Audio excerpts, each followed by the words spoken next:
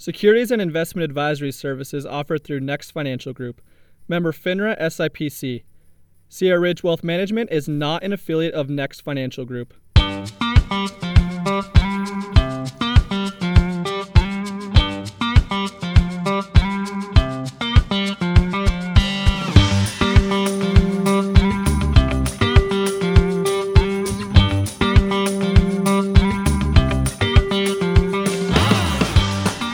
Hey, what's going on, everybody? Welcome back to the Wealth Accelerator podcast. Man, things have been busy around here. Lots of action going on, believe it or not. Even with this stay-at-home deal and everything being so shut down, there's still a lot going around at the Lowry house. So last week on Wednesday afternoon, my dad says, Hunter, I need you to come with me. We're leaving at 4:30 in the morning tomorrow. We got to go up to Alturas and get some things. So for those of you who don't know where Alturas is, California is so crazy. So we live, like I've said, I live about 45 minutes north of Sacramento and about an hour south of Lake Tahoe. So, we're pretty far north, and people even consider like San Francisco as being pretty far in Northern California. Well, we drove 6 more hours north, and we're still in California. It's crazy, crazy. But anyways, my grandpa, my dad's dad, he had a big ranch in Alturas. They ran a bunch of cattle up there. They farmed up there. It was really beautiful, beautiful country. And, unfortunately, my grandpa passed away a few years ago now, and the ranch is being sold. So we had to go up there and pick up a few things. My dad really wanted to get this deer mount. It was a buck that my grandpa shot when he was not a kid. I think he was like 30 years old when he shot this buck in the Grand Canyon, but it's a massive buck. It's a trophy mount. It's really, really cool. So he wanted to get that off the wall. And it was nice to just, see the ranch for one last time and get to say goodbye. It was pretty nostalgic. So many good memories of going up there. Ever since, probably from when I was about 7 or 8 years old, for 10 or 12 years, every single year, we'd go up to the ranch and go help brand and help work and everything. I had to stop going, unfortunately, when I went to college because I played basketball and golf for my college. So branding time was usually conflicting with college basketball and things. So I didn't get to go as much later, more recently, and closer to when my grandpa passed away. But still, I have so many good memories from up there. Every single year we'd go up for about 2 weeks, and I wouldn't get to go for 2 weeks. I would only be allowed to go for about a week before my mom made me come back and actually go back to school. But my dad and his buddies, they'd stay up there for 2 weeks, and we would brand and just move cows and help out with whatever there was to do. And the branding was so much fun. We would brand about a couple hundred calves every other day. We'd do a lot of work. But it was super fun work. Branding, it's so much fun to do, and hanging out with everybody and all the cowboys up there. It's an awesome, awesome time. But, so we're up there and we're taking the deer mount off the wall, and I'm looking around and reminiscing a little bit. And a couple of pretty funny stories came to mind. We were up there branding one year, and most of the time, so for a couple of the days, you'd have to move cows. We'd have to go find the herd out somewhere and bring them back to the branding pen. And we might be pushing cows for 8 to 10 hours to bring them back to where they needed to be. And, as a little kid, I would get kind of bored just riding my horse all day. So what I would do a lot of times is I'd stand in the back of the herd and I would push up the calves that weren't moving very fast, and I'd heel their feet, just keep me entertained and work on my roping a little bit. Might as well, I figured. And one time, I come and I heel this calf that's going really slow, and it goes up around the calf's belly. I had to get off my horse because I couldn't get my rope off while I was on my horse. So I jumped off my horse. I walk up to the calf, and I'm holding the rope. I get my rope off the calf, and I turn around, and my horse is at a dead sprint directly in the opposite direction of me, just headed out into the middle of nowhere. Keep in mind, we are in an area where there are no fences. There's no, we're just on a gigantic piece of land. He could have ran all the way to the freeway and taken the freeway all the way to Mexico if he wanted. He was literally just on the loose. He could have gone anywhere.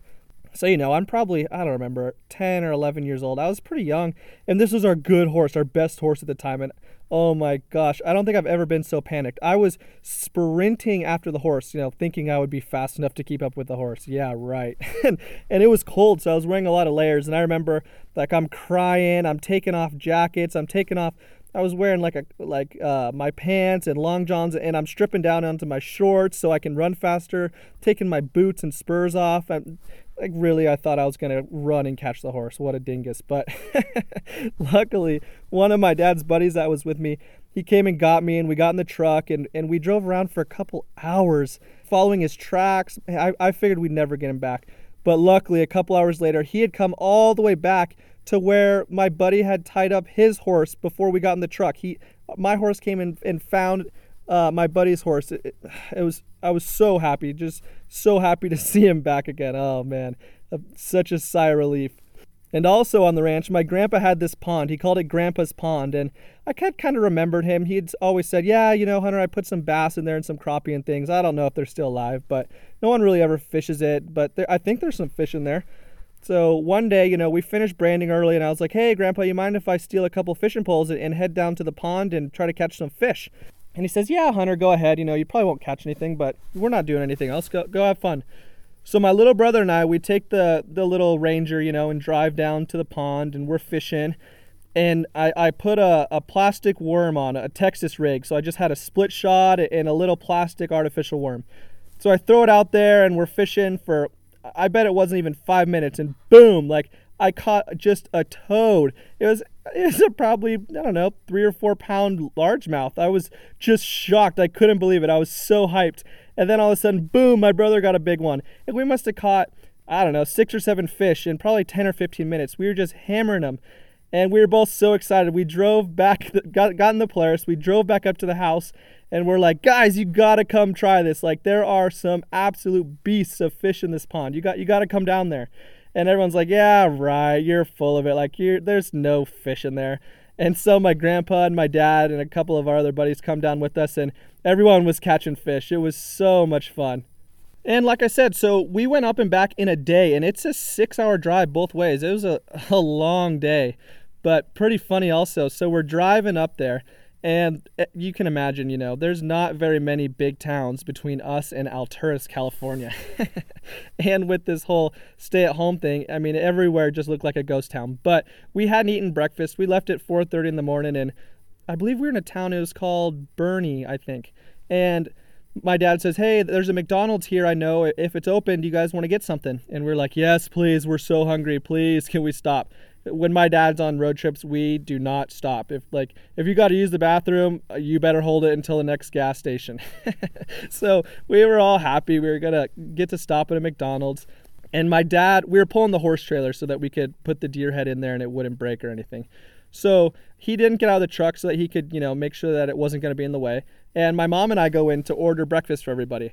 And holy cow, these people working in there were the nicest people in the whole world. They were just so happy to be working at McDonald's that day. And, I'm sitting there like, man, a lot of people working at McDonald's, they're kind of sad and they don't love their job. And it's just, you don't usually get that vibe from a McDonald's worker or just from any worker from a fast food place, right? But these people were just so happy. And we came back into the truck and my mom and I both said, man, I have never been to a McDonald's where the people were that cheery. It was contagious, really. It put my mom and I in a good mood too. And so we go to the ranch, we get everything we need, right? We're coming back and driving, and my dad says, well, there's nowhere else to stop. I guess if you're hungry, we need to get McDonald's again. So we're like, okay, we'll do McDonald's for lunch. And we walk back in, and it's the same workers. They're still there. Who knows how long they'd been working there, but they were just still so cheery. And right when you walked in the door, they're just excited to have some people in there. And, we'd been sitting in the car all day. All that's on the news stations are coronavirus this and the world is ending that. And it's so easy to just get caught into all that talk and be depressed and not feel any hope for the future. But then you have these people working in this tiny little town in McDonald's just making the most of it and so happy and content with life. And one of my favorite podcasts that I listened to was Sam Crowley. He always says there's 3 different places that you are in life. You're either going into a struggle, you're in the middle of a struggle, or you're leaving a struggle. And when you start to think of it this way, it makes a lot of sense and it puts a light at the end of the tunnel for you.